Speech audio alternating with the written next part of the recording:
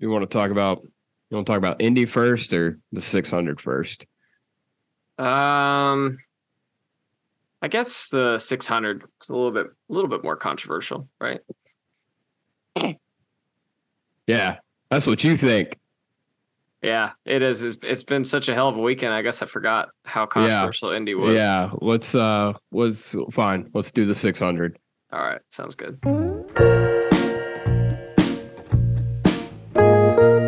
Welcome to the Big Motor Small Blade podcast. I'm Buddy Pulley. And I'm Seth Dolby. And Ryan Blaney, after 59 races, has finally gotten back to victory lane. We'll talk about that. We'll talk about Ross Chastain turning Chase Elliott into Denny Hamlin. I knew you'd get a laugh out of that. Chase Elliott obviously suspended. Corey LaJoie replacing him in the 9 car, and much, much more, as well as Ask Big Motor Small Blade next on the Big Motor Small Blade podcast.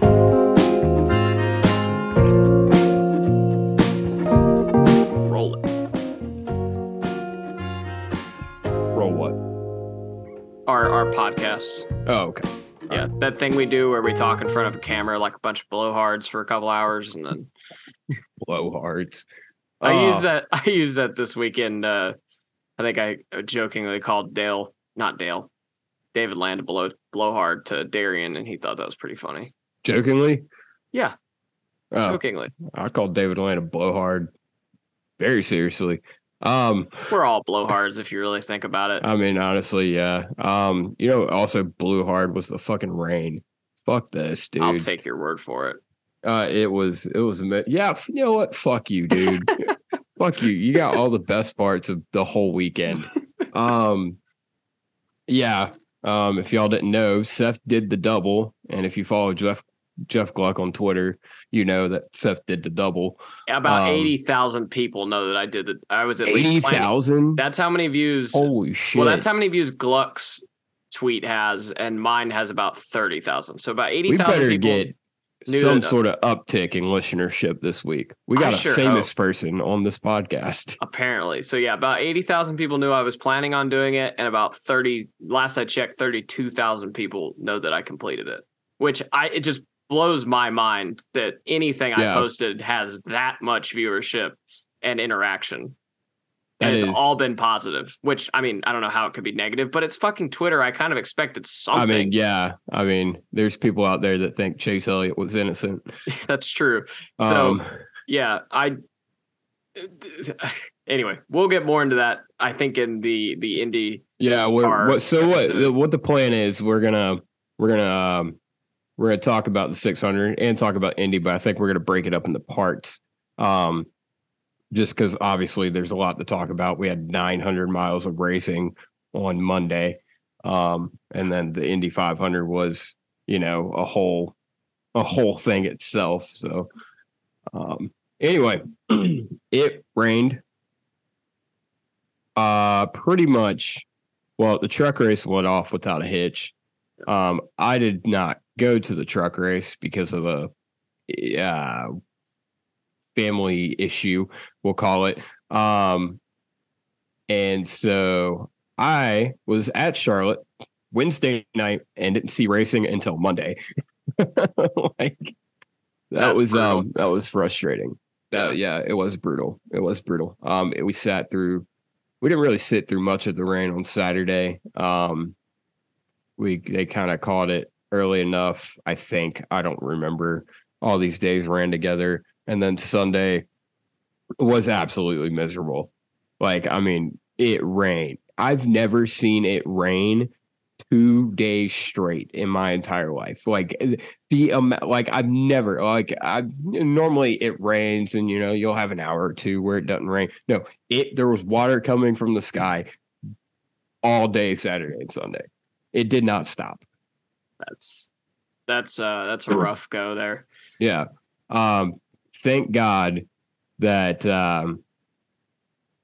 it did rain Sunday though, because we had a big night. For you. Yeah. I also had a big night Saturday night. I had a big week, dude. We've had a big 2 weeks. It's been a big, crazy year just in general. I mean, I know we We've did a been lot to last year. nine cup races already this year. But yeah. Okay, I've been to 9. You've been to 8. Plus the Indy 500. So, I mean, yeah, they count. Yeah. We're not doing Jaguar rules. We won't get into all that, but no, we're not. Yeah. But yeah, I mean, 9 majors, I guess we'll put it. Yeah. And that's just those, and that's not counting feeders. Now, granted, we've skipped several feeders this year, which has helped me personally as far as feeling exhausted and burnout. Yeah, just having that one day at least where you can kind of not do anything. Yeah, pretty nice. Yeah, I mean, obviously Wilkesboro was last week. Like I said, I got to Charlotte Wednesday night. Thursday we did some things like just beat bopped around Charlotte, and then Friday did basically the same thing. I can't really remember. Hung out with Noah Gregson a little bit on Thursday. That was fun. If you've listened to the podcast a while, you know I've never really been a big fan of Noah Gregson, but I'm changing my tune, man. He seems like an all right guy. Shout out to Zen Daddy. You know who Zen Daddy is. Yeah, you explained that to me yesterday. I did not know what the hell you're talking about when you called him that, but yeah. Mm-hmm. But yeah, that was fun. That's all I can remember from Thursday, really. Carrie Earnhardt had a big to do, and there was like talked to Graham Smith a lot and saw Marcus, and just hung out downtown Kannapolis. That was cool. Carrie Earnhardt's got good beer. Always appreciate that. I'll have to try some sometime. Yep. I like he had, I can't remember what the beer was called last year. I'm pretty sure the can's sitting 5 feet from me, but I can't read because I don't have glasses. But anyway, good beer. We appreciate good beer. I think that was where I was going with that. So are you implying that does he come out with a beer every year? I don't know. I don't really know the logistics or the scheduling behind it. I feel like that's a question for like Carrie Earnhardt. By the way, Carrie Earnhardt is the father of Jeffrey Earnhardt, if you didn't know that, Seth. Which is gross. Yeah. I have to not think about that every time. Yeah. And then Friday, I don't really remember at all, if I'm being completely honest with you. Were you hammered? Were you in it to win it? No, I had some free samples of Day Chaser at Hendrick. And how big is a free sample? Like a shot? Less than a shot. Less than a shot. Okay. Yeah. So it was, dude, this was a long weekend. I don't remember anything that happened. It was thoroughly a long weekend. There's no doubt about that one. Yeah, I woke up Saturday. Obviously, it rained for the Xfinity race. We went out to Saeed's. If you guys listen to the Door Bumper Clear, you know what Saeed's is. It's the bar that they all go to. We went there, and it is interesting seeing Freddie Kraft in his element. Oh boy, and not talking about the spotter stand. That man. He's a fun time. Sounds like it. Sounds like they get up to some shenanigans. Yeah. No, I mean he it's just cool seeing like guys that you watch on TV, seeing the sport, whatever, and then just seeing them out at the bar and getting them chumming up a little bit. His brother John's fucking hilarious. And then actually I'm gonna save this last part of the story for later on in the show, because I got a accolade I want to give a certain person. Okay. And so I'm gonna wait for that. But anyway, went out to Saeed's. That was a fun time. It's a karaoke bar in Cornelius, and I did not do karaoke, Seth. You should have. What would I have done? You would have done. We know what I would have done. Well, okay, we know what you would have done. It would have. I would have done "Get Money" by Young Gravy. Oh, that's not what I was thinking. And they would have had a riot. They would have been like, "No, get this fucking." Never mind, I can't say that. But get this kid out of here.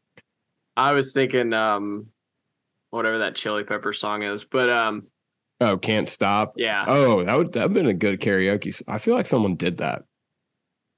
probably. I don't know. I don't think I've ever heard it karaoke, but I'm sure it's fun. I headbutted the shit out of Freddie Kraft's wife by accident. I still feel really bad about it. And she apologized to me. So sorry, Megan. Yeah. Yeah. Cole Custer didn't know how to get the fuck out of the way when someone's trying to get to the bar. Well, that's Cole Custer for you. So. I guess, dude. Well, I guess no, I wasn't trying to get to the bar. I was trying to get water. So I was trying to be a responsible adult, and Cole Custer's over there just in the damn. I'm like, dude, Cole, move. Fucking hell. Damn, Cole, get out of here. Yeah. No, I don't. Never mind.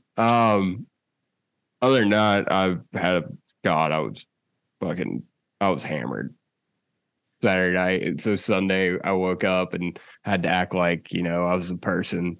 And we got to the track and it rained and it rained and it rained. And I'm like, and they were like, there's a window. I was like, yeah, and the window's wet. Like it was dumb. I was frustrated because if I would try to move my car closer to where we were trying to go in the parking lot, but my phone wouldn't load when I was trying to load or watch the Indy 500. So I had to move my car, and then more people would come, and so the service would die. By the way, service at Charlotte, fucking terrible. Oh yeah, absolutely horrible. I don't ever remember it being that bad, dude. I mean, me and Mom, we were like, we need new phones. Like, this is fucking ridiculous. Yeah. Like, it was horrible. I mean, Wilkesboro last week, our shit were great. Yeah. Out in the middle of Wilkes County. Yeah. Like, they're in a cell tower within 400 miles, I swear to God. But then you get to Charlotte, North Carolina, and nothing. I don't know. But I feel like that almost makes it worse being in a city area. I guess more people, yeah. But it was, so anyway, I'm trying to watch the Indy 500 on my phone. That was a lost cause. So I decided we walked to the NASCAR trailer and watched the 500, and what happened with that happened. And then they called the race finally. So. Yeah, I just remember the Indy 500 ending, and I'm walking down to the media center to try and score a picture or autograph or whatever with Joseph Newgarden, which did not happen because he stayed in there forever. Roger Penske literally brought him McDonald's and a beer, which would have been hilarious to see. But dude, oh man. But anyway, I checked my weather app, and I'm like, hold on. I know Joseph was very excited about the McDonald's. Yes. But you're Roger Penske. You own like IndyCar. You own like Penske Truck Journal. You own, I don't know, the Indianapolis Motor Speedway. You're only like a bazillionaire. You're only like the richest man in motorsports. And I guarantee you he got a Miller Lite from a fucking cabana in the middle of the Pagoda Plaza. And then he got some fucking grubby that gets coffee for him to go get McDonald's. Well, so I haven't Roger seen Penske it. spent $4 on his Indy 500 champion. I haven't seen it, but I'm pretty sure it was a Coors Light, because when David was talking about it later, sense of the word his Indy 500 chip. He runs the series, he runs the track, he runs that fucking car, and he was like, here's a fucking McChicken, asshole. Well, anyway, I remember hearing it was a Coors Light, and I was like, wait a minute, I saw a guy bringing a case of Coors Light into the media center. Isn't Miller Lite? Hold on, what? Miller and Coors are the same company. Oh yeah, that's right. I forgot about that. I only pass by the brewery like every time I go to Charlotte. Miller Lite sponsors the Carb Day, and then Coors Light sponsors a different day. I got 3 sundresses, so when we get to that, just be ready. Fair enough. You just reminded me. I haven't written anything down. I have an honorary sundress too. I need to write that down. Pretty easy, so I don't feel like I need to write that one down. Yeah, I don't think we have to write that one down. It's Chase Elliott, if anyone didn't know. Yeah. Little William Clyde. Old Chuck. Old Chuck Elliott. Anyway. And then, we finally got the race Monday. You did the double. Like I said, we'll talk about that more later. If you care to know about Seth's journey from the cornfields of Indiana to the hustle and bustle and zero cell service of Charlotte. Yeah. Way better cell, but 300,000 people, way better cell service in Indianapolis. Fuck you. Well, it's stupid. Another reason I can't stand IndyCar. Oh, you're such a degenerate. Hey man, you can't tell me that Verizon doesn't pump them numbers up, bro. Probably, but fuck they it. probably do. Yeah. Well, we were talking to security at Charlotte the other day. Shout out to Greg and shout out to all the security at Charlotte. He was talking about when Sprint sponsored Cup, and they used to bump up the service for Sprint and like kill everybody else. I was like, I feel like that's like legal, but all right. I mean, it probably is. All they had to do is lobby it. I mean, obviously, yeah. And then they put up that cell tower over there on top of the water tower, and now everybody's service is terrible. Yeah, go figure. Yeah, exactly. So anyway, we all raced on Monday, and I dubbed it the World 900, and I think it caught on. And Justin Haley completed all but one lap, which is pretty incredible. Shout out to him. I really got, if Ty Gibbs would have won, I would have been disappointed though, because Kyle Busch definitely could have beat him, but Ty Gibbs didn't win, so all is right in the world. And also JJ Haley himself, Haley, not Yaley, he beat Ty Gibbs by one lap in completing the World 900. So shout out to the boy. Kudos to the Justin, and not even his seat, not his pedals. Yeah. So, in the words of Brandon Jones, talking about Ty Gibbs, fuck that kid. Did he say that, or are you paraphrasing? He said those exact words to my face the other day. Oh yeah. You told me that. Okay. Yeah. So anyway, all right, Seth, was the Coca-Cola 600 a good race? We'll just get right into it. Yes. Absolutely. Okay. It was a great race. Okay. All right. This is about to be weird. I guess my expectations were way higher judging by last year. I thought it was a good race. In what way was this worse than last year?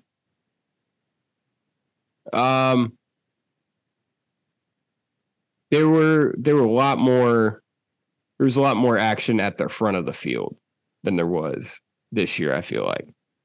That's fair, but that's the inevitability. Obviously, last year was just absolutely insane thing ever. And I don't know. I mean, no, I'm not saying it was a good race. It was a very good race, and I had fun with it. And it was nice to see because it only proves that Charlotte is back. And it just, the Coca-Cola 600, obviously it's a crown jewel race. And it had kind of lost its luster because you go there and someone would lead 300 something laps of the race and it'd be boring as all hell. And we'd be like, why the fuck do we go to Charlotte? Let's make it a road course in the fall. And now that it's finally producing good racing again, I think it adds back to the prestige of the Coca-Cola 600. Yeah, it 100% does. I mean, watching that, especially the first stage, like I was grinning the entire first stage. Like I was having a blast. Dude, it was cool because they could rip the top, and I mean, you could run all over the track. Yeah, you could run all over the track, and it was something I didn't expect them to be able to run the top quite as well, just because of how cool it was. It was a very cold weekend in Charlotte. I guess that's what I get. I don't go to Charlotte for 1 year and the whole place falls apart. But yeah, anyway, I was surprised at how racy the track was, it being so cool. Yeah, I was too. Well, I don't know. I guess I didn't feel like it was as cool maybe as you did, but I figured I was just cold, to be Cool. honest. Well, It was cooler than normal. It's a relative Yeah. term. Yeah, exactly. It was a whole lot cooler than last year. I think Mom said it was like 90 something degrees. It was like 80 something that night, whereas it was in the low 60s. Yeah. For the majority of this race. The interesting thing to me is it by the end of the race, it felt like it was about 10 degrees cooler. And it was about 10 degrees cooler, and the sun had gone down, obviously. And the change and the sun was never really out. No, but yeah, it was dark now. And the interesting thing was how visually obvious the change in the track was. From the stands. I thought that was really interesting. It got less fun once it got dark, I feel like.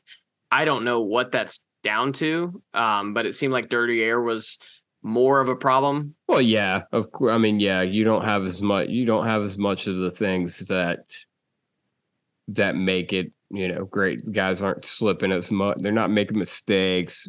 Tire wears maybe not as much. Well, they definitely did. Yeah. I mean, but it's not as it's not as accident prone, I would imagine, when it's cooler conditions. And so, yeah. I think part of it too was that the way the race played out there, it wasn't like the calamity and the chaos wasn't mostly happening at the front. So Blaney was clearly the best car. Yeah.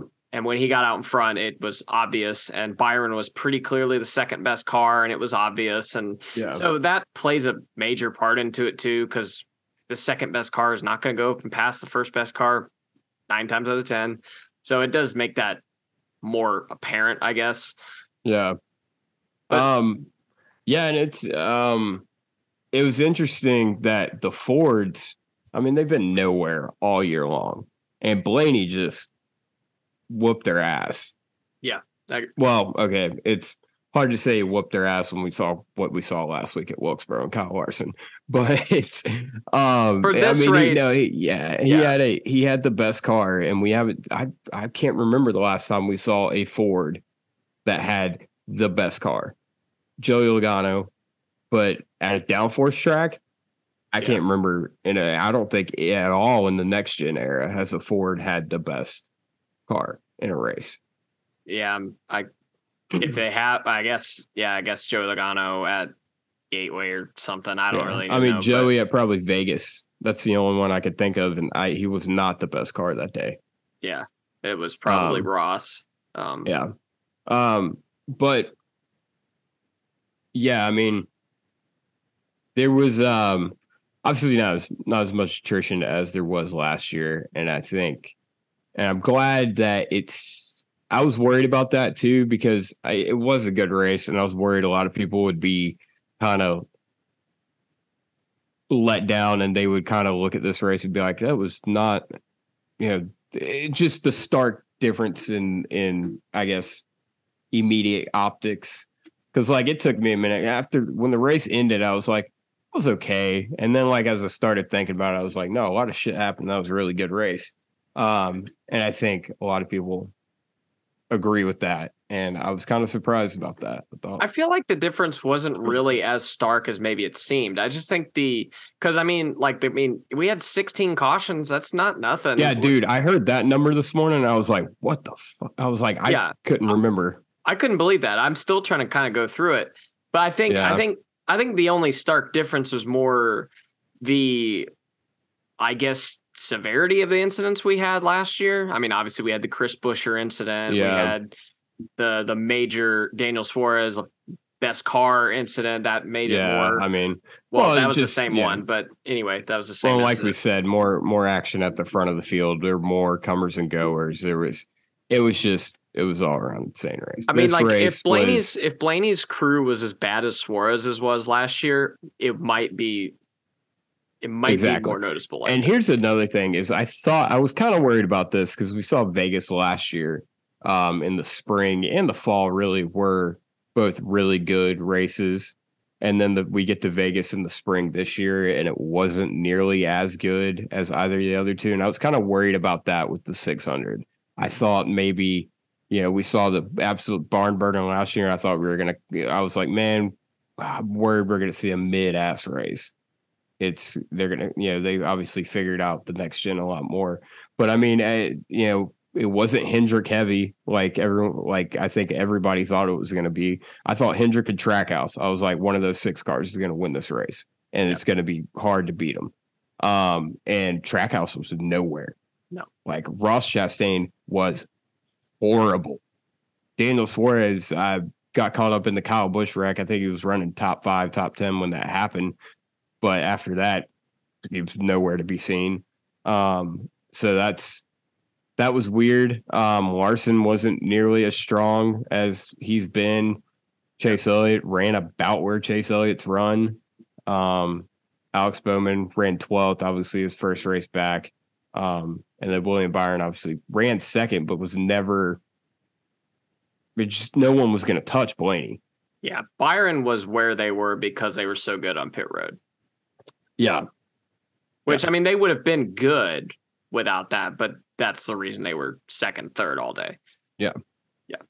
And Ryan Blaney winning, like, obviously big deal. He breaks a winless streak, but also like,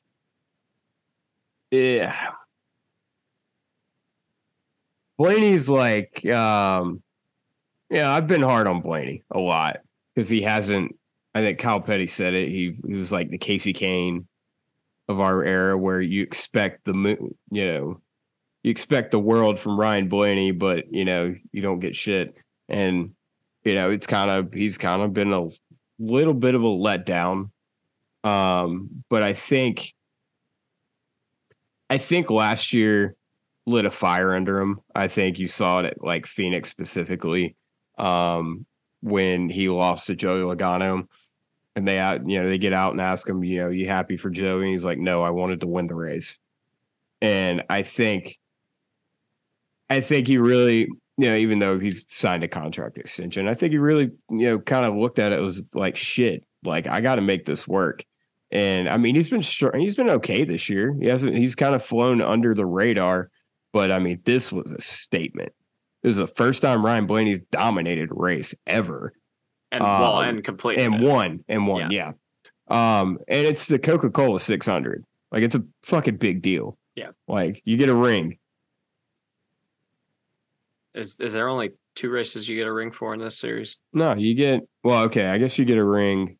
You get a ring for the 500, technically the 600, Darlington. Do you? Okay. Yep. And then I think the All-Star race you do too. And I guess Indy, but Indy doesn't count. Everybody knows Crown Jewels 500, Southern 500, and the Coke 600. And then the 4th one would be Bristol over Indy. I'm sorry, I will die on that hill. Oh yeah, 100%. But yeah, I mean, to win one of the Crown Jewel races, breaking a long winless streak like it is, but also go out and dominate. I mean, guys just don't do that. And I think it ups the expectations for Ryan Blaney for the rest of the year. He can't go back to what he does, win one race a year and then fade off into 6th to 10th place finishes every week and get eliminated in the round of 8. He's gotta take this and go forward. Like, he's got to make something out of this. I mean, I guess I kind of agree with you. I kind of don't, just because Penske as a whole has been not really anywhere this year. Yeah, but now you proved you can do it. Yeah, you did. But how many? I mean, that's fairly common in motorsport to have one time where you hit on it, especially a weekend where you didn't have practice and qualifying. Yeah, and a lot of guys came in this race with just. They did not have it, and they would have had a better shot at it if they had practice and qualifying. That's not an excuse. True. I didn't think about that either. Yeah. So, like, Trackhouse, no way there's that slow if we have practice and qualifying. No. The 5 team completely missed it. There's no chance that happens if we have practice and qualifying. So, while it is impressive and it will be disappointing for the 12 team and Blaney fans and Blaney himself, if this is the only time it happens, it wouldn't really be that surprising to me. Yeah, but I also look at like this month in general. We said it a while back. This is the month. These, Dover, Darlington, even Wilkesboro to an extent, and then Charlotte, and then also Kansas is in there too. They were going to be 4 point span races where we are going to learn who's going to run for this title. And I mean, the fact that Blaney had some good runs in there. I think he finished 3rd or 4th at Dover. Yeah, something like that. Yeah. I don't remember what he did at Darlington or Kansas, but he, obviously winning the 600. I think it kind of he's got to feel good, and he's got to feel like he can establish himself as a top dog at Penske right now, because Joey Logano hadn't really been anywhere. Yeah. And I think that, he's got to, the Ford has really been carried this year by Kevin Harvick, and he hasn't, he's just been consistent. That's it. And I think that, now Blaney kind of has to pick that up. Yeah, they definitely need to use this as a springboard. If they don't, then I guess it's either. I think it's still very likely that we're back to the same narrative with Blaney. Like I said, I think Blaney's got a fire lit under him. We haven't seen that kind of emotion out of Ryan Blaney ever. Ryan Blaney, he's got a great personality, but he's not like one of those emotional guys. It's kind of like, I relate it to the Christopher Bell at Martinsville last year, when Bell got out of the car after making the Final Four and he's in tears, and it's like, wow, he's got that in him. It's just buried way deep down. And Ryan Blaney got out of the car after winning the Coca-Cola 600 and cried. Yeah, like he was choked up because, one, it's been a while, and two, it's I think he knows there's a lot of expectations for him, and I think it was a weight lifted off his shoulders that, okay, I can still do this. Let's go make a statement out of this. Well, it was a weird thing too, because usually when Ryan Blaney is dominating a race and leading, you always just kind of, I don't know how you felt about it, but you always feel like Blaney, there's something's going to happen to him, or they're going to do something. And I just did not feel that way. No, yeah, I didn't feel that at all. Way. Yeah, it was just like we're coming down to the end. I'm like, he's got it. Yeah, I feel like he has it. Even like I felt like even if we had another restart, he would have had it. Yeah. He was money on restarts. There was nobody better. Byron's good on the short run, but he wasn't as good as Blaney, and Blaney was the best car in the long run. Yeah. I think so. It was, I don't know. He needed it. He needed this, but he's got to use it. Penske's got to use it. Ford has got to take something from this. Yeah. They weren't terrible. Kevin Harvick led for, I don't know, however many laps before Blaney passed him. And before that, it was Harvick and Logano 1 and 2. And then, Ford, I feel like this is a big step extent for Ford too. Kevin Harvick, god damn, started second and fell to 30th. He was fucking 30. You should have been down there. You should have been sitting next to me. There's a video somewhere out there. I am screaming at the top. He's fucking 30th. He was second 4 minutes ago. He's 30th. I was having me a fucking come apart in the grandstands. And then next thing you know, he's leading the race. And they had that first. My hand still hurts. I was beating the shit out of that fence. Well, they had that first caution come out, and they come down and pit. And you texted me that he's 30th, and I was like, "Hang on, he's rim and bottom right now." He was like, when you texted me that, he was rolling through through them, and I'm like, are you paying attention? He's coming through right now. No, I was.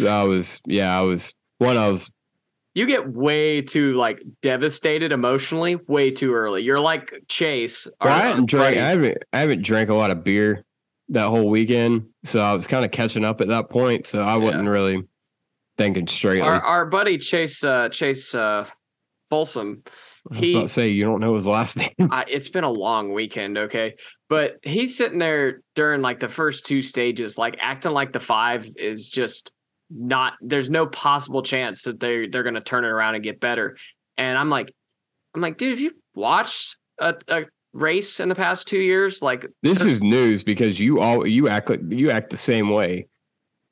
No, I don't. Not 150 laps or 150 miles into the Coca-Cola 600. No. Okay, yeah, maybe not 600. I don't know. Like, I'm normally not with you at the 600, so I'm usually not at the 600. Yeah. But I was sitting there the whole time like, I mean, like, yeah, they're bad, but they're going to make a big adjustment. And guess what? They had the hood rolled up, and they were making a big adjustment on the right front. And a lot of guys that had the hood up. Bowman did at one point. Suarez, 4. Yeah, like, I mean, that's the kind of thing you would have done in practice. Yeah, that's what we saw. We saw a lot of teams use the first 200 laps, give or take, as practice sessions, and turned it around. They were not Blaney good, but they went from 20th to sub 20th place cars, some of them, to top 5 contending cars. And it was that part was super compelling. I mean, you just mentioned it. Harvick, they were awful at one point and turned it around. And that thing was on rails there for a minute. And the 5 team did the same thing. I mean, look, you don't have to point out all these other examples. You can just leave it at Kevin Harvick was terrible. And then they ended up doing good because he's Kevin fucking Harvick. And that's Rodney Childers. And, there's some badasses. Those guys suck.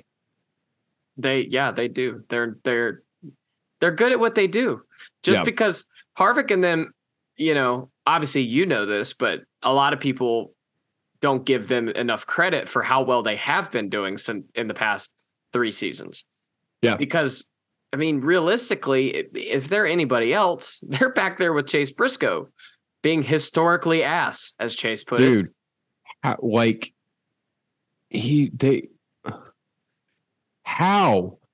is Stewart Haas this fucking bad, dude? Well, they're clearly stretched too thin. I mean, dude, seriously. Like, I don't know what they're gonna do next year. Like, they probably should not fill the spots.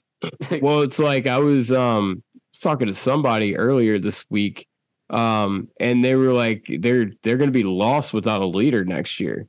I mean, obviously, newsflash, Josh Berry's going to the 4 car. And I think, I don't know, I think a lot of it falls on the shoulders of Rodney Childers and whether or not he stays at that team next year. I think if he does, I think him and Josh will be a stellar combination. I think they need to look at moving Rodney to competition director. Oh, well, yeah, either that, but I'd like to see him one season with Josh Berry. Yeah. I think that would be a hell of a combination. But I mean, you look at it, I mean, Eric Almirola is probably out. There's a lot of rumors of who's getting that car, whether it's like Zane Smith or Harrison Burton or what's the other, Todd Gilliland. There's a lot of speculation there of who's going to get it, but none of those guys are, guys that are going to come in and make an immediate difference in the team. So I think they're going to be in a little bit of an identity crisis next year, and they're going to need someone. Tony's obviously got everything in the world he's dealing with. Gene Haas is, so I mean, yeah, it probably would take a competition director like a Rodney Childers to kind of get the ship righted. I mean, because Chase Briscoe, I mean, he pukes and rallies for sure.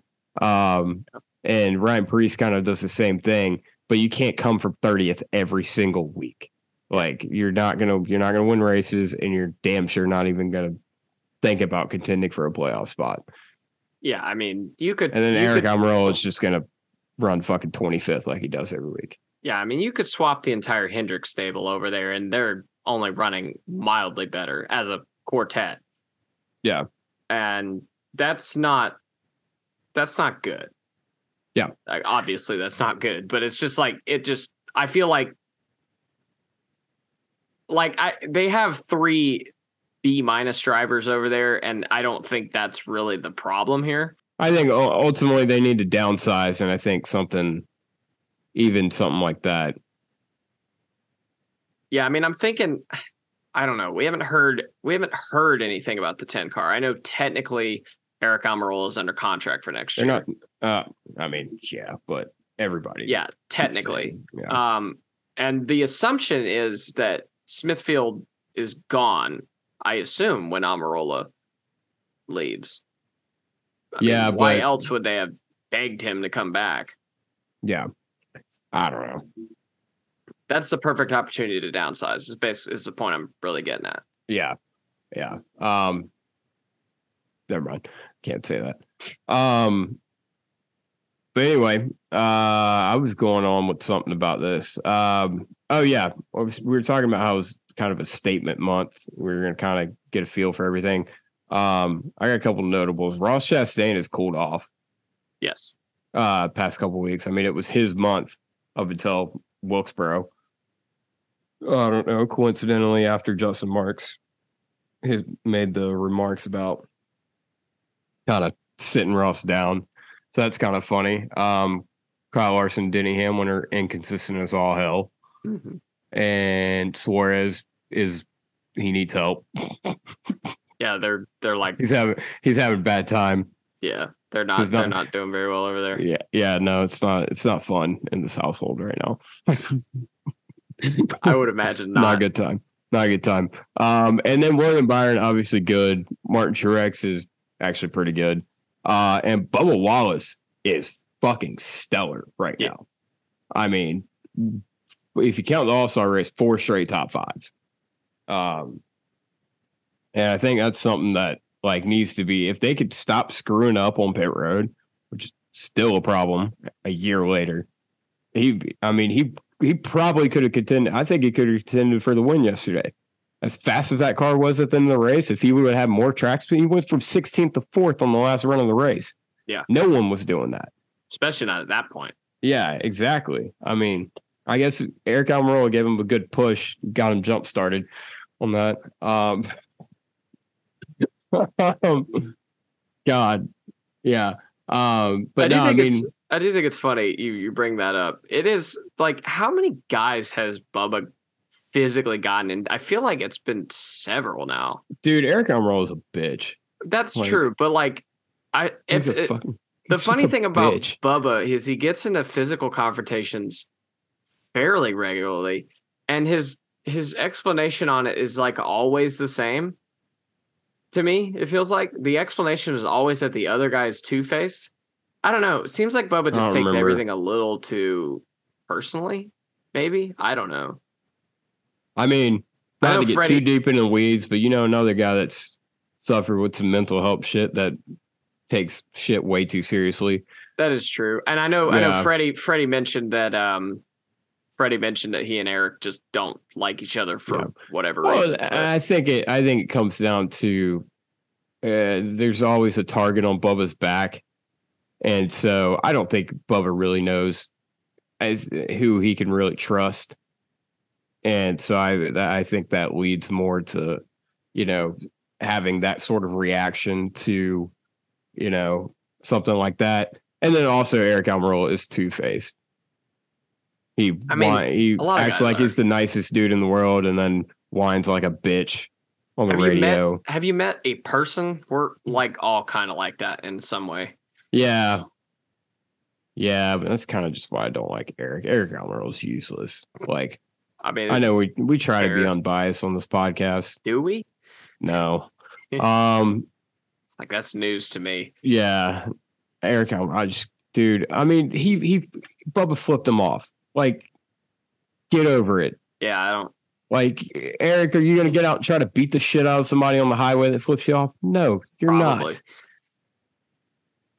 I would hope not. Like, that would be funny if we found that out later, though. I guess. I don't know. Bubba Wallace would rock his shit. Oh, yeah. If Bubba gave a fuck. I kind of wish he would have. Like, they have to replace the driver of the 10 mid-race because he got knocked out. Yeah. Talk about storylines. Fucking A, yeah. Anyway, I think that's all we had. Alex Bowman's back. The hack is back. Talk about that first, or the I mean, yeah, thing? we're gonna save the best for last. Okay, for sure. Okay, sounds good. I forgot Alex was even in this race, to be completely honest. That's good. That's good. We didn't need a storyline. We didn't need people to be like, damn, Alex is back and he sucks. He just kind of ran okay. Yeah. I think the last run of the race didn't really go his way, and he kind of slid back because he's running back half of top 5, top 10 most of the day. But to come back and finish 12th in the longest race of the year when you're still hurt too. Yeah. And also Alex Bowman missed 3 races, however many races he missed. I don't know. Got a 60-point penalty. Alex Bowman is 16th. He's in the playoffs. Yeah. That's pretty incredible. Put some respect on my boy and put some respect on Kevin Hamlin's mustache. As a handsome gentleman. I'm just mad that Mom's words, not mine. I'm just mad I won't be able to use my Josh Berry pick. And I thought I was going to be able to use it this week. We'll get there, obviously. I know, yeah. Or I was hoping. I kind of figured they weren't going to fly him in and out of Portland, but I know. I think people are saying, oh, it's because he signed a contract with the 4, which I think that is part of it too. I think they're not going to. Yeah, you could. Well, I don't know, because you got to think about it like that. Well, no. Allmendinger ran both races last year, and they just got. I think it was Ben Rhodes to practice and qualify the car. So they could have gotten anyone, probably Carson Osavar, to practice and qualify the 9 car and flew Josh Berry in. But, you've just signed a contract with Stewart Haas Racing, allegedly. And, we don't really want you in Hendrick Motorsports equipment anymore. Yeah, I don't know if I buy that. I 100% buy that. Here's the reason I don't, is just because I Have feel you like... seen Legacy Motor Club? Yes, but this one's different. Wow. This one's different because he is where he is because Dale Jr. loves him. And I guarantee you, when he got the offer for Stewart Haas Racing, assuming that happens, or it happened, but just covering my ass in case for some reason it doesn't. Dude, when it comes down to shit like this, you got to take emotion and who loves who and who got who the opportunity out of it, because he's still officially the reserve driver for Hendrick Motorsports, though. I don't know that he would be. I don't know that he technically is anymore. I don't know. I just feel like I feel like the works, but yeah, I assume he signed a contract. I feel like that was a convenient excuse to be like, oh, we don't want to fly you from Portland. Here's the thing. I think Allmendinger ran Gateway because he wanted to, not because he was contractually obligated to. Yeah. Maybe Corey LaJoy having that bad take about the Chase Elliott thing, maybe that really did push him over. Maybe Josh was the guy, and then Rick listened to Stacking Pennies. He was like, never mind. Or maybe they're getting ready to fire Chase Elliott and actually want to see if they can get Corey LaJoy. I'm kidding, obviously, but I'm sure that's what. Yeah, it is weird. Okay, I guess we'll wait to get into that. But no, go ahead. No, okay. I mean that was all I had. It is legitimately weird that they were like, all right, let's grab Corey LaJoy, because it's not. Well, I mean, they talked about it when he broke his leg. I guess the thing that's weird to me about it is more that there's no room at Hendrick. So if this was a situation more where, we got a guy coming up in a couple of years getting ready to retire, and you really want to look at Corey LaJoy as possibly actually being on your team, it makes more sense. But there's no room at Hendrick. There's not going to be for the foreseeable future. That's what makes this odd to me. I don't know. Well, I mean, it's kind of. Yeah, other than the fact that Josh Berry was technically the reserve driver for Hendrick, it's kind of the same thing. I mean, Josh Berry's not on the docket to drive a Hendrick car in the future. Corey LaJoy's not really. Unless William Byron fucks up really bad. Definitely not the other guy. So I mean, it's kind of the same deal. With that, I don't know. We'll come back to Corey. I don't know. I feel like the Berry thing, I guess, yes. Yeah. Chevy could say, yeah, don't put him in our cars anymore. I definitely believe that. I 100% believe that. But Rick has pole and Josh is in that car. And I'm sure Rick is like, he's going to Ford next year. Rick has pole. Josh is in that spot because he's friends with Dale Jr. and Dale Jr. would have told him, you better take that SHR ride because I'm not getting in the Cup Series in the next couple of years. So you need to do that. I'm telling you, Dale Jr. has more pole than manufacturers. I don't care if that's true or not. I'm going to roll with it. None. I got nothing I could say about that. Not because you're right. I don't care. Dale Jr. speaks and makes anything happen he wants. All right. We've had fun on this podcast. Now let's have even more fun. Oh boy. Yep. So if you are a fan of Chase Elliott, you know who you are. Sorry for what's about to happen. You just gave up 2 races worth of points when you are within striking distance of pointing your way into the playoffs. And you just threw that away because Denny Hamlin squeezed you twice. Or I guess he did hit him. Okay, cool. Good talk, Seth. I thought you were going to keep talking. Oh, no. Because you normally do. Yeah, no, there's no explanation for this. I mean, no, there's an explanation for it. There's no excuse for it. Yeah. Chase Elliott is the most easily rattled driver in the Cup Series. Dude, I swear to God, he is so easily you can get in his head like that. Yeah.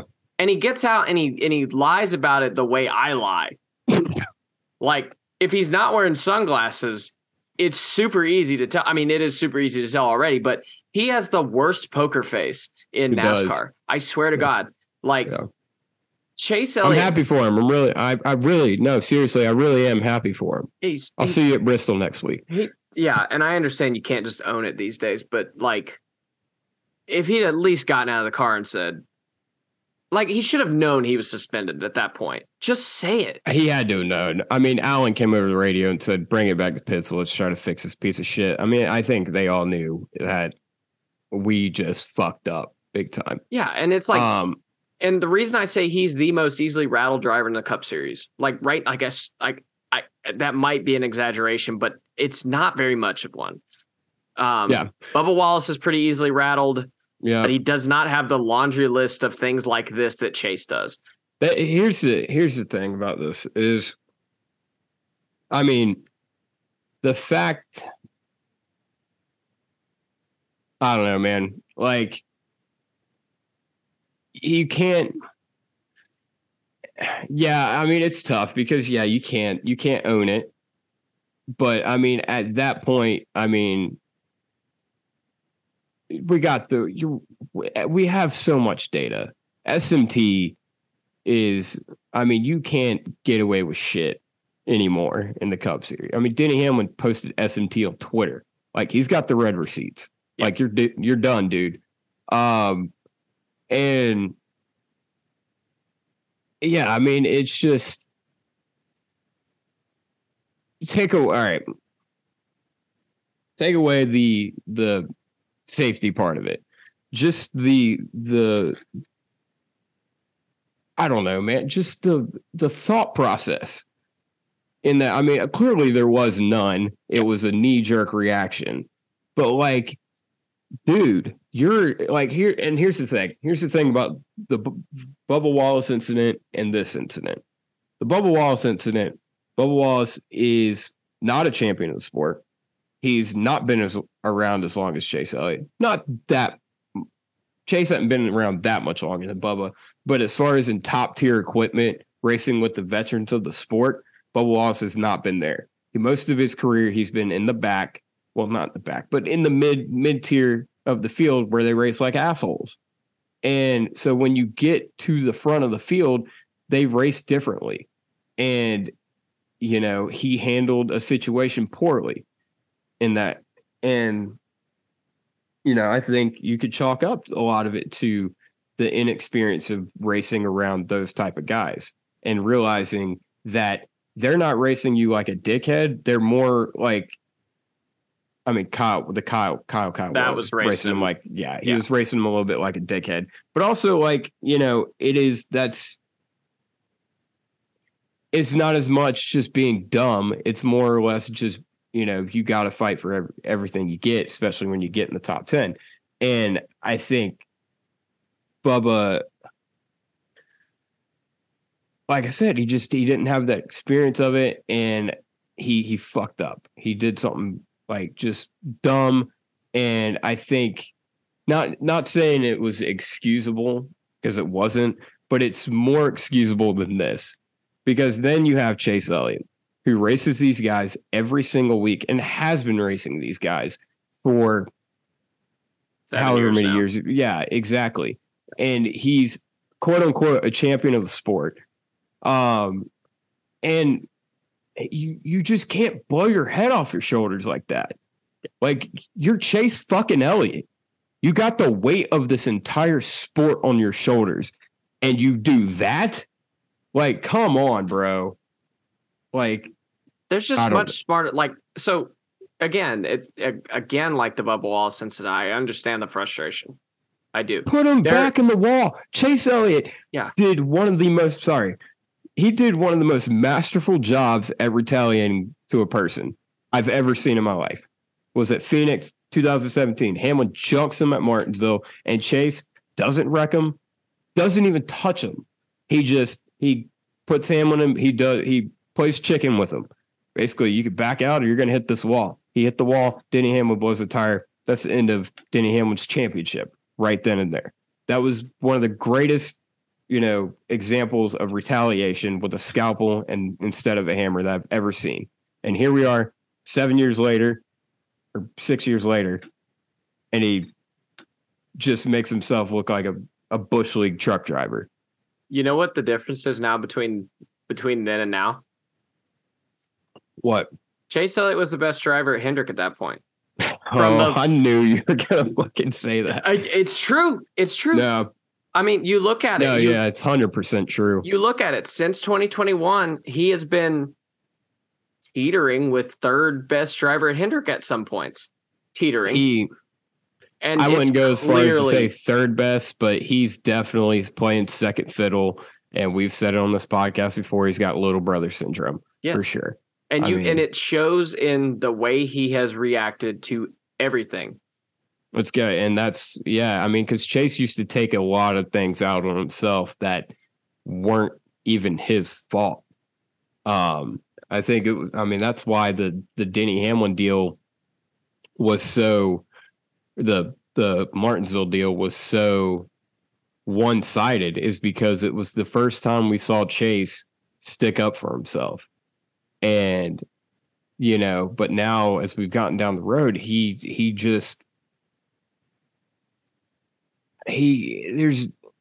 we've said it before, he does something questionable and he's got half the damn grandstands cheering his name. And so he gets out of the car and he thinks he's right every single time. And then you get in the position where you're not the top dog. And you start kind of acting like it's like a middle child, essentially. Like when, you know, you were the baby and so you got all the attention, and then, you know, your parents have another kid and that kid gets all the attention, and then so you start acting up to get the attention back on you. That's what it seems like to me. Well, it just, I don't know if what I was going to say is going to actually go with that at all. I don't know. I don't have but one sibling, so I don't really know. But just the stark contrast in the way he's reacted to everything in 2021 onward. 2020 and before, the way he reacted to everything was about as calm, cool, and collected as I've ever seen in the Cup Series. He never really showed getting rattled by anything. No, they brought in the best driver in the sport of auto racing currently. I wouldn't say Kyle Larson's the best driver in the sport. I'd say he's the greatest race car driver in the world. What is the difference? The other one sounds cooler. Okay. I don't like saying that because it sounds like I am a kiss ass. That's why I say it. Anyway, I mean, yeah. They bring him in, and ever since then, yes, Chase was better last year. So fucking what? In a down Cup Series year, Chase pointed his way in. Anyway, that's not really the point. That's not really the point. But we saw how he reacted with the Kevin Harvick incident. Yes, he did help Kyle Larson get another win, but it wasn't because it was Kyle. It was because of that. And that's, dude, yeah. The Fontana incident where he blew up, understandably upset, but the way he blew up and then wrecked on purpose to bring a caution out. 100% wrecked on purpose, too. Absolutely. Like, we've been talking about Chase Elliott race manipulation forever. Yes. Whether it's on him or not. I mean, Bristol, obviously, I mean, that was as blatant as it gets. And then California was a little bit less blatant. But I think it would have been blown up more had Kyle not still ended up winning the race. Yeah. But then you have instances like the Roval in 21 where, and this is not on Chase at all. It's on the sanctioning body. He's got a fucking rear TV panel flapping in the wind, and, you know, that flies off. I mean, that could have hurt somebody. Yeah. And, you know, we're just going to let it go because of, you know, who he is. And, you know, we don't black flag. We wait 4 laps at the Roval for it to fly off so we can throw a caution so it's convenient for him. So, I mean, you add all these things together, and, yeah, I guess it is going to make you react to things a little bit different, and you're going to have a little bit more. You're going to be more of a brat. It's an entitlement issue. Yeah. It is 100% an entitlement issue. Chase right now has an entitlement issue, which, despite being a silver spoon, I guess we can call him. I know not as bad as some others, but despite being that, he didn't show that. Yeah, exactly. The first portion of his career, he was very calm, very cool, very collected, and he has not been that way the past 3 seasons. Yeah, and it sucks too, because he is the most popular driver, and he has these legions of fans. There's a lot of them out there that think the kid can do no wrong, and I mean, you know, that's not good for the sport. It makes the sport divided when things like this do happen. You have the people who know, like, yeah, Chase really screwed up there. And, you know, you have a third of the fan base like, no, he didn't do anything wrong. You can right hook people. It's totally fine. It was justified. Then he touched them. Like, I mean, that's not really a NASCAR specific problem. I mean, we have no, it's not, but legions of Lewis Hamilton fans out there that are the same way. This is new for NASCAR. This wasn't like this with Dale Jr. It is. I don't know. I don't know if that's true, but okay. I was younger. I don't necessarily remember, but I don't remember it being as bad with Dale Jr. But I mean, Dale wasn't as competitive for the entarity of his career either. Well, anyway, the point I was getting at was Chase Elliott on a good day is a funny, you know, witty, fun dude to be around, who's a hell of a race car driver and can carry the sport on its shoulders and carry it with class. But on his worst day, he's just as bad as a Carson Hocevar. Yep. And, you know, it's, I don't know. This deal it's just shitty. It's just shitty. I mean, obviously we all know the right hooking someone is the worst thing you can do in this sport. 100%. And you have the two most polarizing drivers in NASCAR do this within months of each other. And it's not a good look. I mean, I don't know. I think I'm really hoping that Chase getting suspended here is a good thing long term for him. Yeah. Because like I said, he's had a bit of a entitlement issue, it feels like. And maybe hopefully this is just his big wake up call. The only reason I'm going to disagree with you is Bubba's suspension was unprecedented. No one had ever been suspended for right hooking a guy. But NASCAR put their foot down and said, you know what? You can't do this. You're going to face the consequences. You would have thought that would have been a message to the entire sport. But here we are 8 months later, and the most popular driver in the sport goes and does it. And it's getting to the point where I think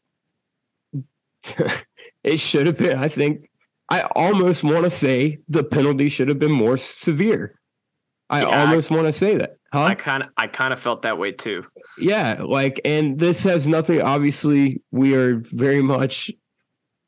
had to put it a certain way. We are very much an anti-Chase Elliott podcast, but this has nothing to do with Chase Elliott at this point. It could have been Kevin Harvick. And I think the penalty probably should have been more severe, whether it's you take points away as well as suspension, or it's a 2-race suspension. Because, I mean, he's still playoff eligible. He's already missed however many 6 races. I mean, it doesn't really change. Obviously, I said earlier in the show that he had a shot at pointing his way in. Realistically, Chase viewed it as they were going to have to win. And nothing's changed. I mean, you take away an opportunity for yourself to win, really, too. I mean, he probably could have had a shot had they had time to work on it and things went his way last night. But the goal's still the same for Chase Elliott. Nothing changed.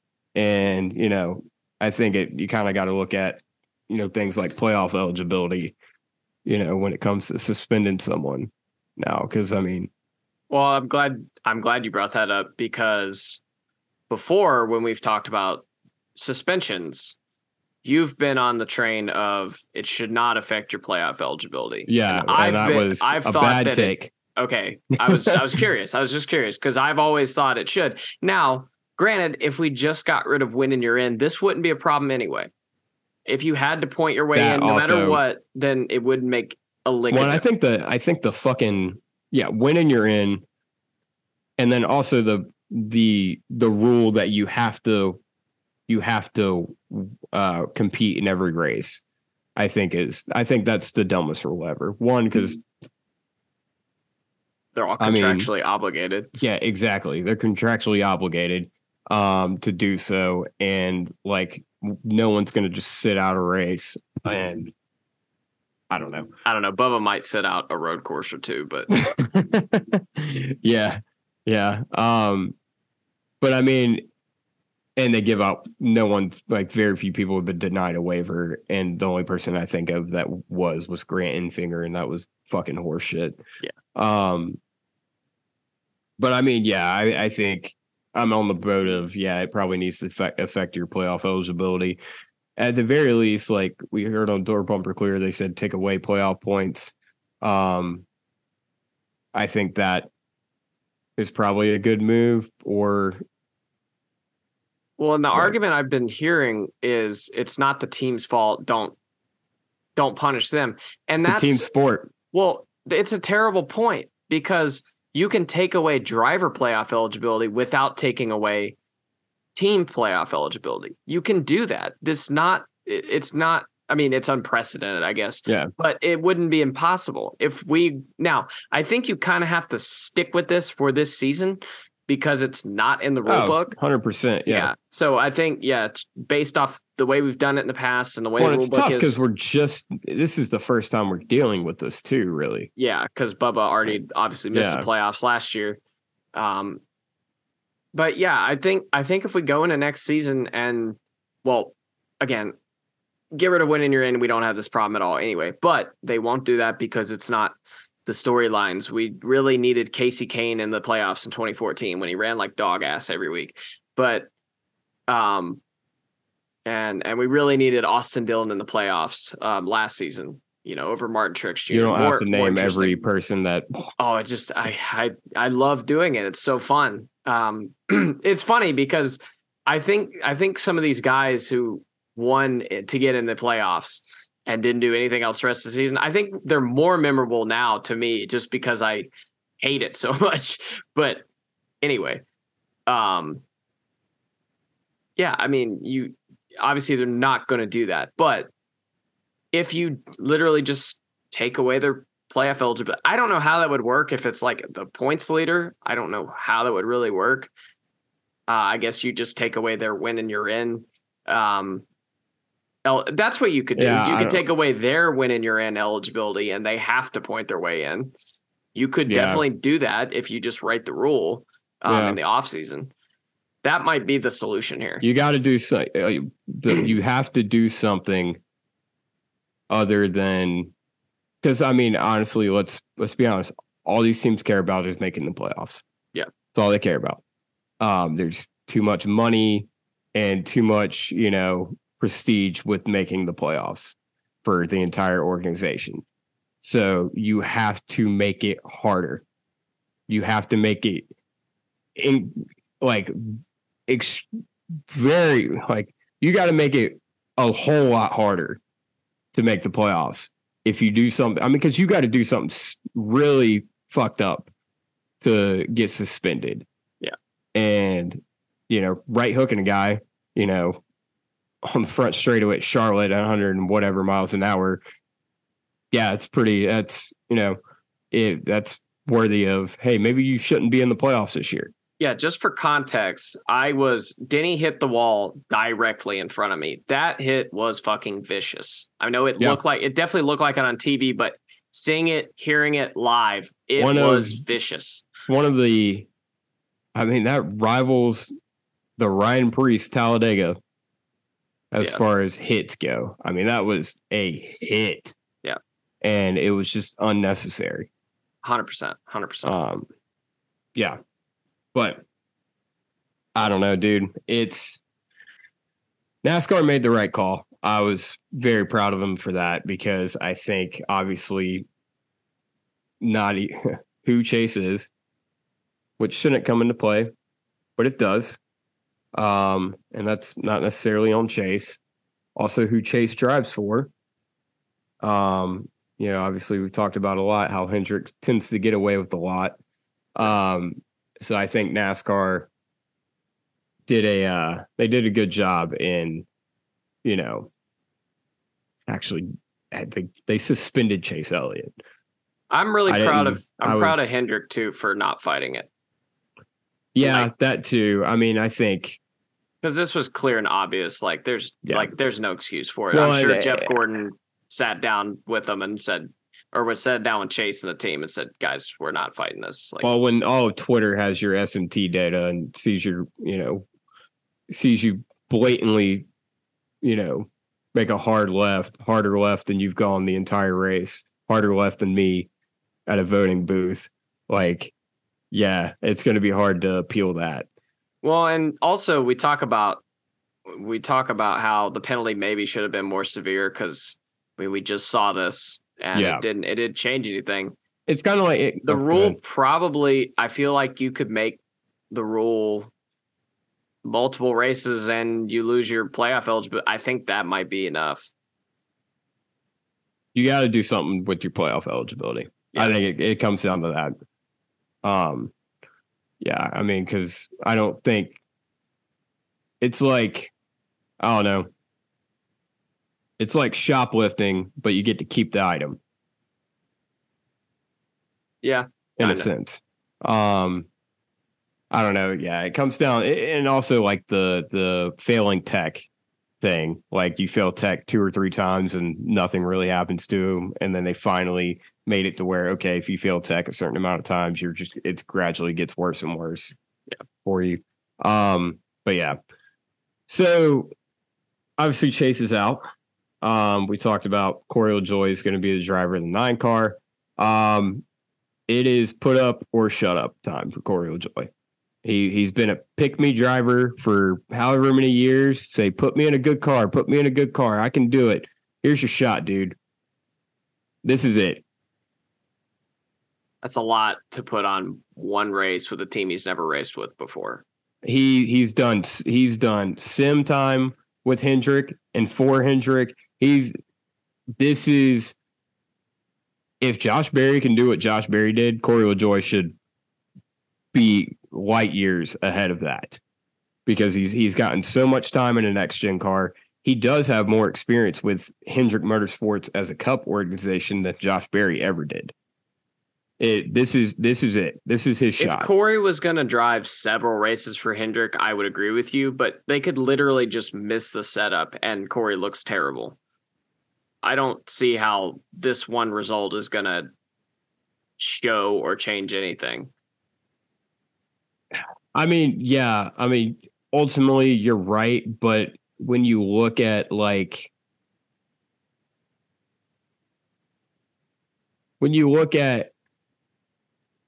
people aren't gonna think about that. People aren't gonna look at that. People in the industry will, and that's all that really matters.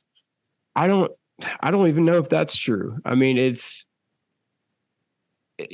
if he doesn't, I'm just saying this is one of his best opportunities he's ever had. Let's be honest. Yes. And let's just say they do hit the setup and he runs mediocre, what are you going to say? I mean, well, we won't. I don't know. We won't know any of this stuff. We won't know if they hit the setup and he runs 15th. We won't know that. I mean, and look, I'm not even a big Corey LaJoy guy. I think the more I listen to Stacking Pennies, the less I really like him. He's a fucking kiss ass. But it's like, I don't know. Just 1 week in a car with a team. Yes. Look, yes, he's done stuff with Hendrick, but he's never been in a race situation with Alan Gustafson. It boils down to this. It's the Cup Series. It's not late models. It's not Xfinity. It's not, whatever. This is the fucking show. And you got to make the most of everything. And if he comes in there and he screws up, if he himself screws up, if he does something to, mess this race up and it's clear that they have a good enough car, I think you no longer can look at Corey LaJoy as a talent where, that deserves a better opportunity. Okay. Because I think he's playing with house money right now. He honestly, he's got it's a double-edged sword. It's the best opportunity he's ever had, and if he can make the most of it, it's going to be huge for him. But if he doesn't, I think it's gonna make him kind of look like used goods in a sense. I mean, yeah, I don't know. That's just my opinion. I just feel like if he goes in there and runs great, then that's fantastic for him. And I feel like if they run in there and struggle, I don't think it changes much. I don't know. Obviously, we don't know, but I think you put any driver into a car for 1 weekend, I don't think it means anything. I mean, we saw how bad Ross Chastain was this past week or yesterday. When we saw how bad he was, that doesn't indicate anything long term. Yeah, I don't know. Well, I'll put it to bed after this. I think as far as a driver hopping in one race in a car for one race, this is the most prepared anyone's ever been. Okay. So I think it probably I can concede that. Yeah. I mean, so I think there's a lot of pressure on Corey to make it work. So okay. Yeah. Carson Osbar in the 7. That's fucking ironic. Yes. The Mr. Right Hook himself. Well, that's gets a cup. Yeah. Gets a cup ride because someone right hooks someone. I'm wondering why he was the first choice. That's what I was kind of thinking too. Like, why was he the first choice? Yeah, It's kind of well. we're dumb. Why? What car did he race yesterday? He was in a Spire car. He was in the Spire 77. We're dumb. Yeah. Yeah, you're right. I don't know. I was the one who was saying put Raja Karuth in the 9. Fuck it. Send it. That would have been crazy. That would have been nuts. Man just lost his truck ride or just found out he's not coming back to his truck ride next year and he gets to get put in the 9 Cup car. Yeah. But no, I mean, Carson, see your argument for Corey LaJoie, I put that on Carson thus far. Like, never been a next gen car. Carson is absolutely playing with house money. Yeah. Yeah. I mean, he's got a great now. Carson, now that's a good betting line. Carson Nosbar versus Corey LaJoie. I mean, I guess if the odds were like 25-1 on Carson, I don't know. I'd think about we're getting too deep in the weeds, but like I don't know. I don't know. We'll see how like practice and shit goes, but I think that'd be one of those ones I'd put like $10 on in the hope that like Corey just has a mechanical failure and Carson can win that way. Yeah, it'd be interesting. It's going to be interesting to see because Carson's really impressed in the Xfinity car. He hadn't finished outside the top 10, I don't think. Yeah, he was really fast yesterday. Yeah, sure. And he was great at Darlington. So it'll be interesting because I think this car might suit him more because it's, obviously he's good in trucks and it's comparable to trucks, but it also you are on the edge a little bit more like an Xfinity car. So I think it's a hybrid of both. And I think it'll be a good fit for him. We'll see how it goes. Yeah. But yeah. Other than that, you got anything else for the Coca-Cola 600? No, I'm basically tapped on the Coca-Cola 600. Yeah.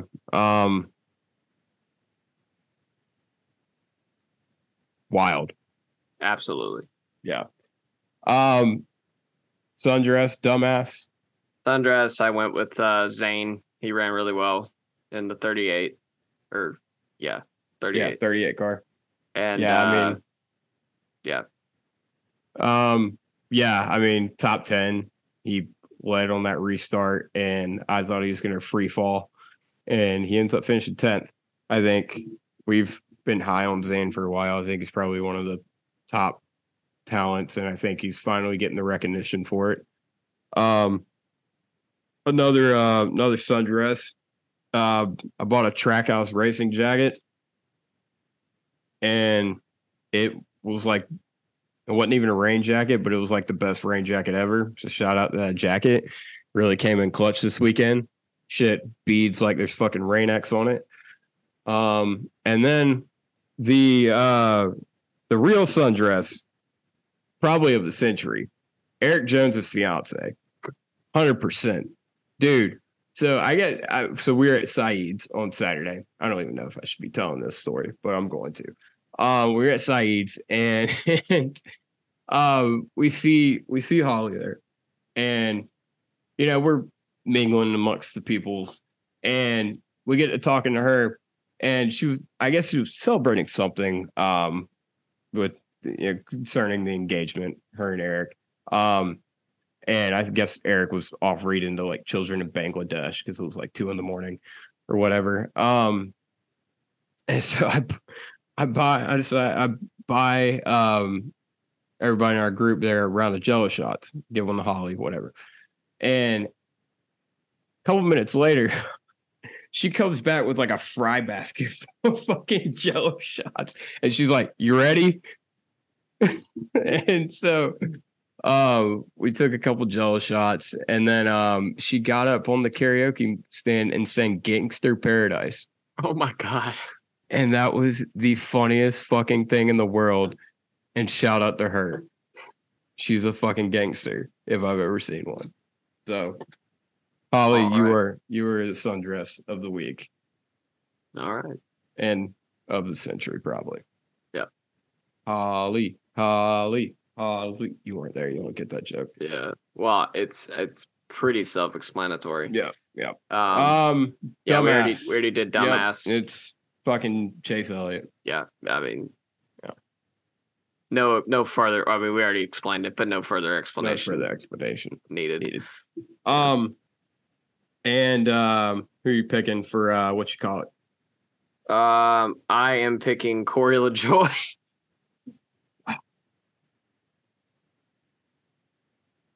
I ask you first.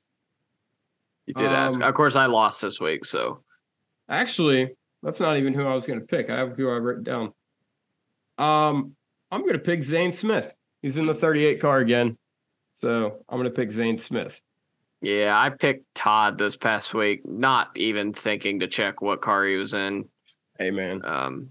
Didn't work out for me. Yeah, you were thinking with your... Never mind. Boy's still fine as fuck. Yeah. And now, before we go, we got a new segment on the show that we're going to try to remember to do every week. Ask Big Motor Small Blade. That's the name of it tentatively until we come up with a dumber name for it, like we do for everything.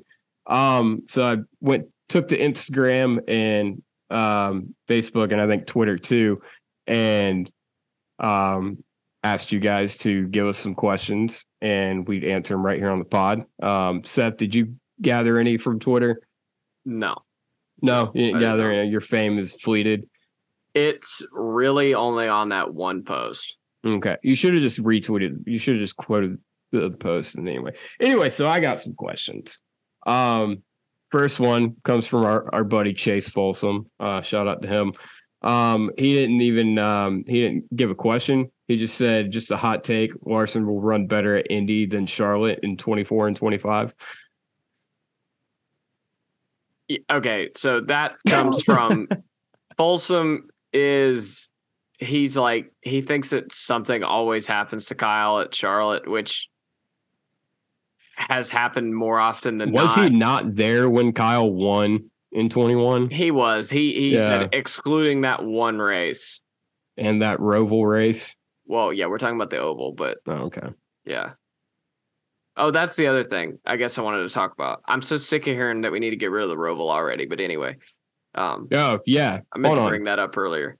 Yeah. Actually, I meant to bring something up earlier. All right, we'll get back to the questions here in a second. Hold on. Sorry. Yeah, keep the Roval. One, adds prestige to the 600. The Roval's a great race. Nothing more to be said about that.